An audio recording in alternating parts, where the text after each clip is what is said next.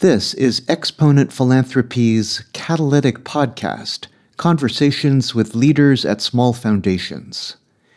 Meet some of the most creative, resourceful, and risk-taking foundation people in the country.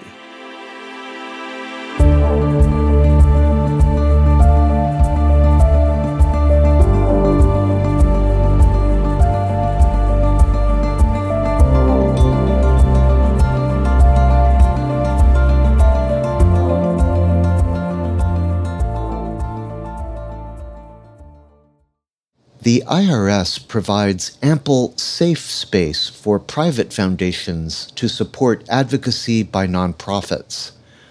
As long as the foundation does not engage in lobbying or support lobbying, there are many activities in the policy space that are legally allowed.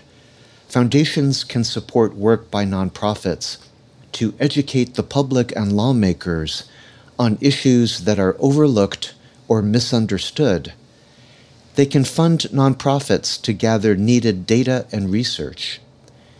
They can support the work of advocacy coalitions, such as the costs of convening, facilitation, and meeting space. The board and staff of the David and Laura Lovell Foundation, a small staffed funder, take full advantage of this legal safe space to support the policy work of its grantees. The Foundation's guiding notion is that supporting advocacy can actually solve or prevent the problems the Foundation is trying to address, instead of focusing each year on symptoms. The Foundation's support of advocacy has empowered several of its partners to achieve significant policy wins. Among these is the passing of national legislation by Congress that protects women, people of color, the LGBTQ community, and all workers from workplace discrimination and abuse.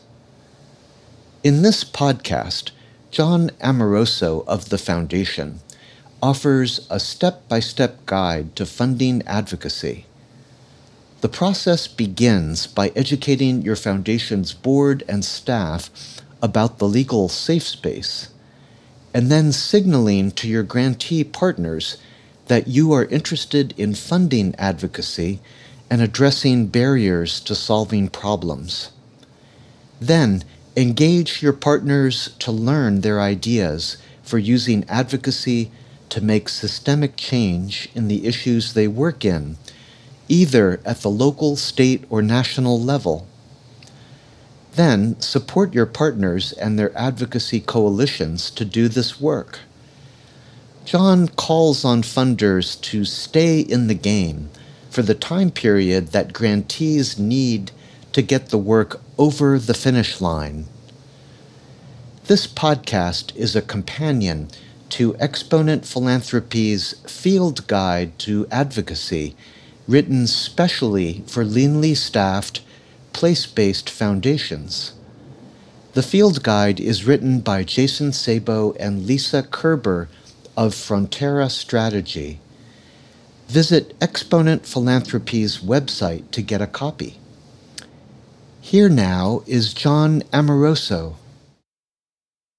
A lot of private foundations or even nonprofits assume or are very shy about engaging in advocacy or policy advocacy. And so they think they'll get in trouble with the IRS, or that they will, somehow spoil their donor base, or, that they're just very reluctant to do it. But oftentimes the problems we're trying to fix in our communities are based on a barrier that is in policy, a barrier that is in the structure of the way laws are formed and the way they're implemented. And so being able to change that is essential to getting to impact, to getting to a resolution or getting to some solutions for that problem. And so figuring out how, as a nonprofit, you are absolutely able to advocate and even lobby. And as a private foundation, you are able to support organizations that do that. You don't do that yourself, but you can support those organizations legally with your grants, and so that they can achieve policy goals, policy gains that have a direct impact on the issues you're trying to solve or improve. But if you don't ever go there, you may never get to resolution. You may never get to the thing that's causing, your problem to be a perpetual problem. And so how do you work with your board? How do you explain that to your board? How do you encourage nonprofits through your grant making processes to consider the policy angles and then how do you nurture that? And the term that was used here when I was, I was aware of it before, but our local association called it philanthropolicy. How do you engage in that? What are you curious about it? Have you ever considered it? And if not, why? Because it's a very powerful tool that's available to you as both a nonprofit and as a private foundation. And so the steps that I did to engage my board and then get them in thinking about how we can make grants that impact the policy landscape that actually improve the conditions that we're trying to improve. For me, step one is probably taking a hard look at the issues that you're working on as a foundation. What is it that you are concerned about? What are the things that your grants are going towards, the problems in your community or with the constituents that you work with that you're trying to solve? And doing an analysis or a landscape evaluation of what those issues are and what are the levers, what are the barriers, what are the things that are in the way of making improvements in those different issues. So that, I think, is probably the first thing. And the way we did that was by engaging our partners. So we brought together and convened and provided dollars to convene groups that are working on these issues and find out from them directly. So, okay, what are the problems? And what are some of those that maybe have policy components that are, issues that need to be solved? And that's one way of doing it, convening the groups on the ground that are doing the work. Another one is just to do a study or a white paper or something, an analysis nationally, a landscape analysis of the issue and what's out there, what are the barriers. And so that probably is step one. And then the next step would be, after you've identified those, engaging the board on that, saying, look, we've been funding these groups working on these issues for a long time, and we may or may not have had success to varying degrees on the issue, or the issue is, persistent, chronic, but it's not getting better. So what can we do? And this is where the point where you might have to have the advocacy conversation with the board. And I think that a lot of boards and nonprofits are afraid of going there because they're worried about politics. They're worried about getting in trouble with the IRS or getting in trouble with their donors. So engaging the board was a matter of sort of gauging them, either individually or as a group, about where they are on policy and advocacy, how much of an appetite or a worry or concern about going there as a particularly a private foundation where there are rules, right? That you cannot lobby, you cannot directly impact legislation or pay for campaigns or political campaigns, which is fine. But beyond that, there's all kinds of things that you can do to impact advocacy and policy issues. And so everything from, and it's a continuum, everything from actually going and speaking in front of legislative bodies as a guest, an invited guest, as an expert on an issue. And so that might require, putting yourself out there as that expert on an issue and, signing up to speak and then being invited. And that is perfectly fine and legal and can have an impact on the way an issue is decided. So that's, sort of like maybe the most engaged that a foundation might ever get, is actually testifying on an issue. But short of that, there's all kinds of things you can do, and primarily, I'm assuming most foundations would be thinking about how do we support grants that go to organizations that are working on these issues. And so, what I did with my board was I had met through our local Grantmakers Association, Arizona Grantmakers Forum, some policy experts who presented on Philanthropolicy 101. What does it look like to do this as a foundation, and what's legal and what's possible? And that was a great presentation. And so I basically invited them to come to a board meeting and talk with our board to redo the presentation for our board, because it's hard to get them to go to outside meetings a lot of the time. So we actually brought the water to the board, and they got an understanding of what it was I was talking about, and then gave us the okay to move forward. And then what we did was we started working with our grantee partners and saying, okay, so this is an issue we have been working on with you for a long time. We're now moving into the realm of initiatives where we're trying to change systems or structures. We're trying to create solutions or transform organizations. We're no longer doing programmatic grant making or operating grant making per se. We want to get to some solutions. And so what is it about this thing that you're working on that has a policy angle or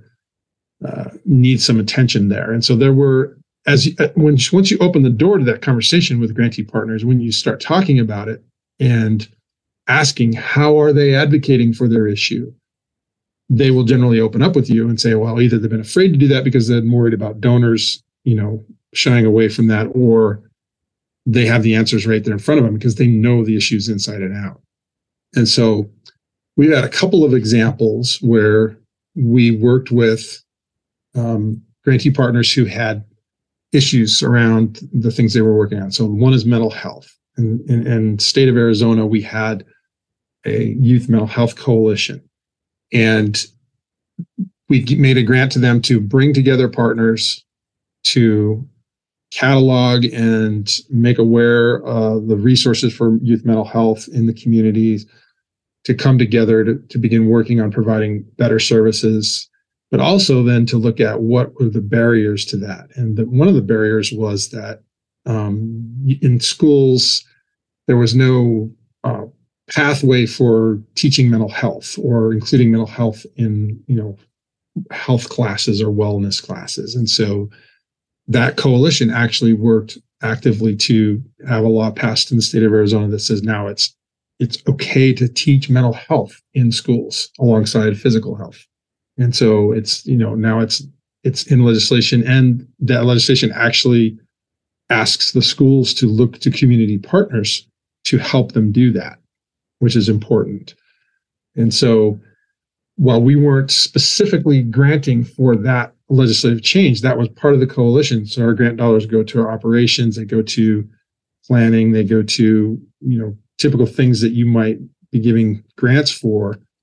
And the nonprofit organization accounts for the slice maybe of their work that has been, direct lobbying on a particular bill or something like that, but they have to have outside funding for that. They have to have additional or other sources for that.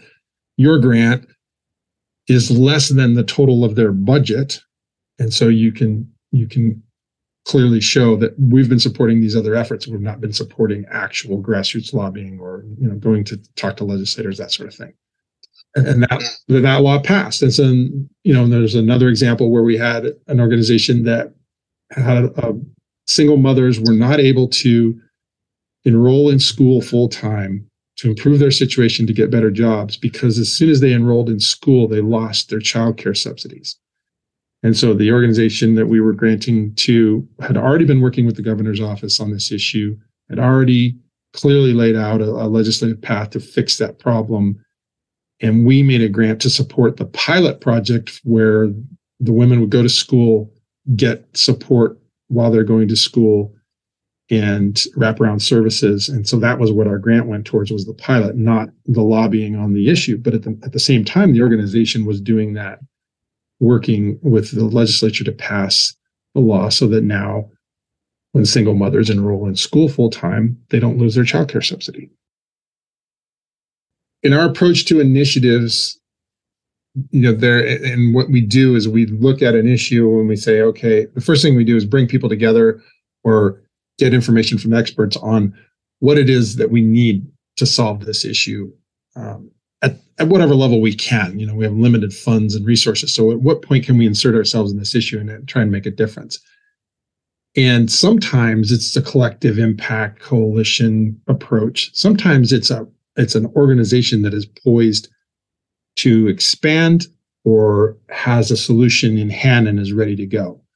And the example that we have for that one was Lift Our Voices, which was an organization started by Gretchen Carlson, who's a former Fox News correspondent who was let go and had non-disclosure agreements, couldn't talk about her story, and was hampered by that, and also forced arbitration clauses in work contracts. And so her response to that, although she couldn't talk about it, was to fight directly against those issues.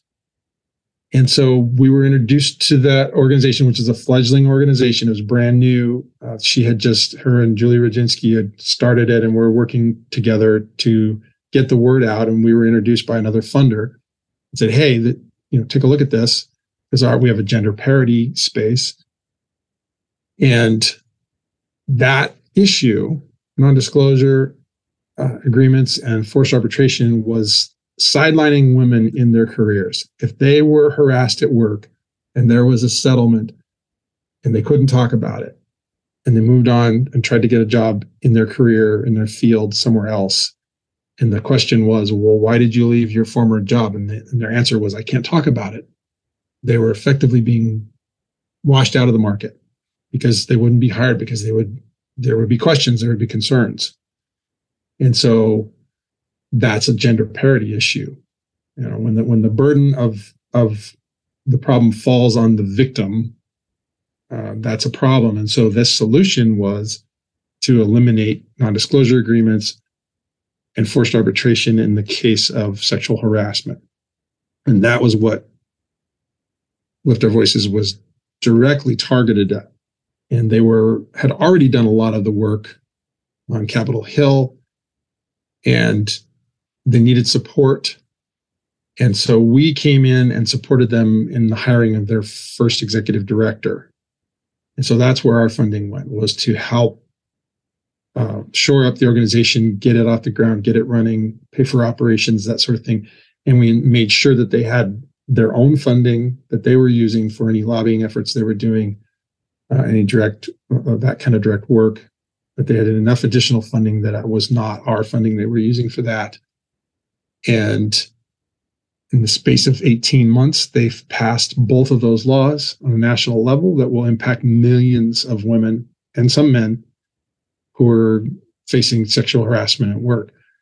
So that was a one organization solution. They were ready to go. They had the solution, and the iron was hot, so we struck. And so that's an example of a single organization versus a coalition.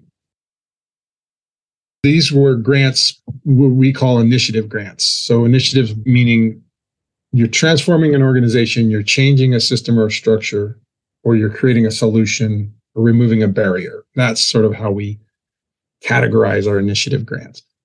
And so inside those initiatives, yes, there is operating, yes, there's program, yes, there are pieces of it that are considered traditional grants, but they're wrapped up in the initiative.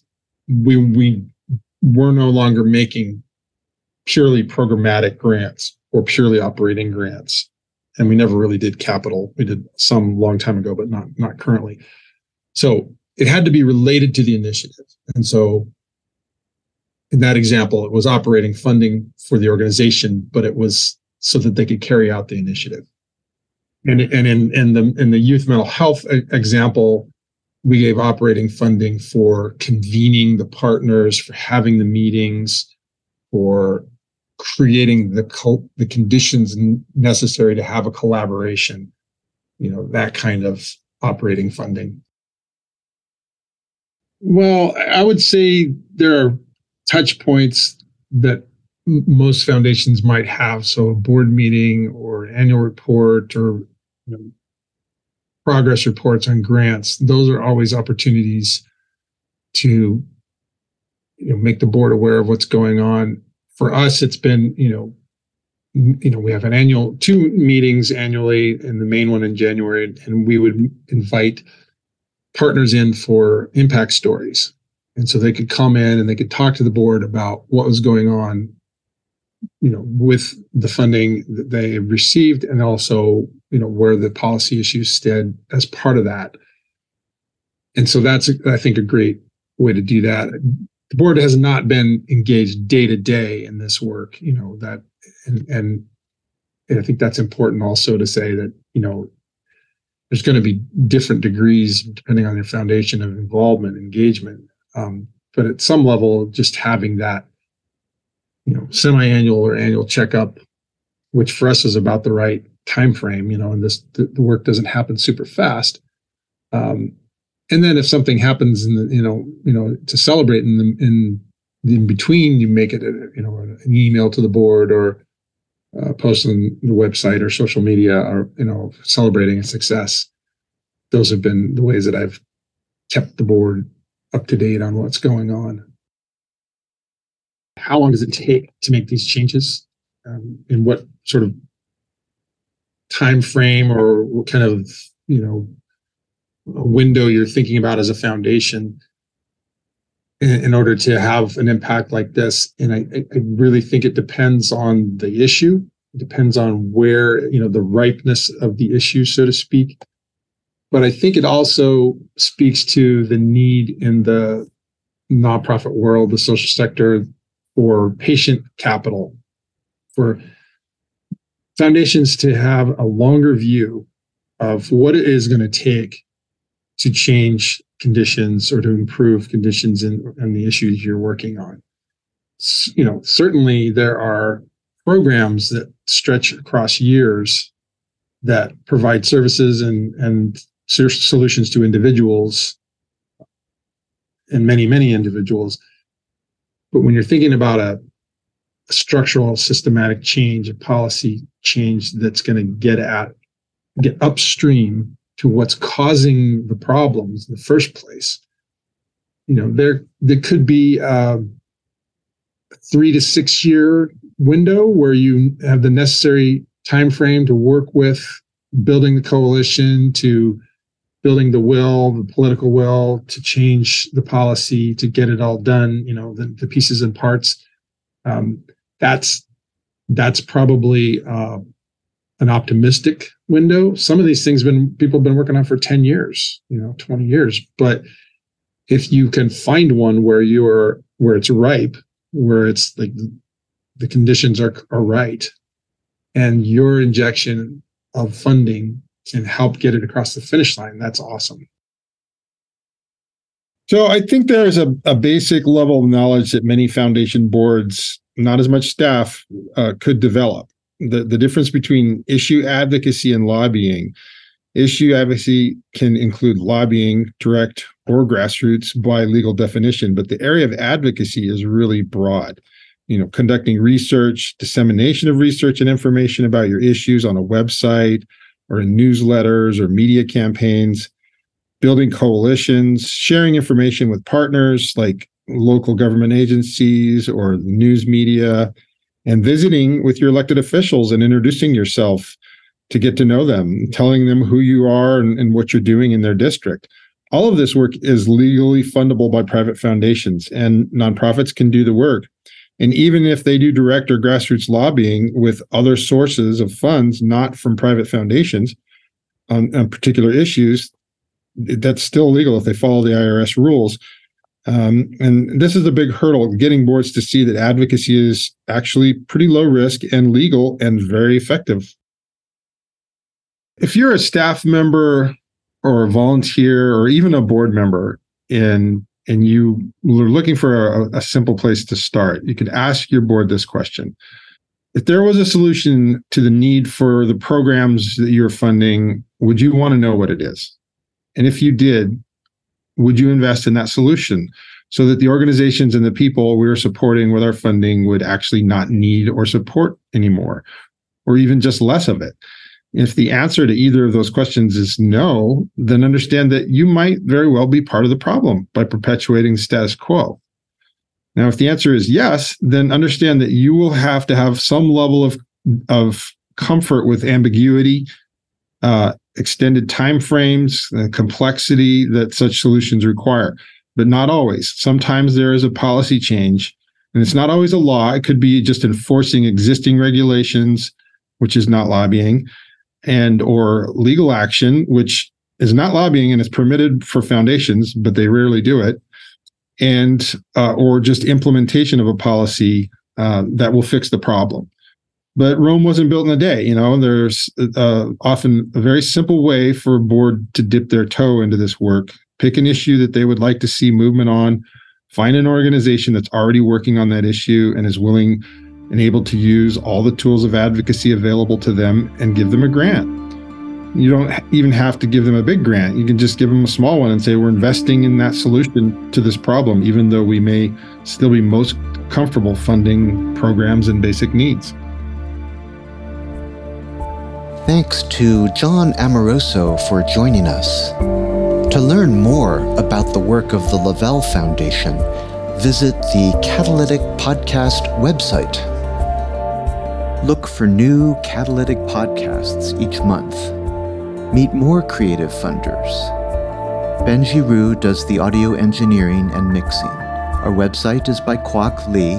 Our music is by O Future. The Catalytic Podcast is made possible by grants from 2 exponent members, the 1772 Foundation and the Blackstone Ranch Institute. I'm your producer and host, Andy Carroll. Thanks for listening. Join us next time.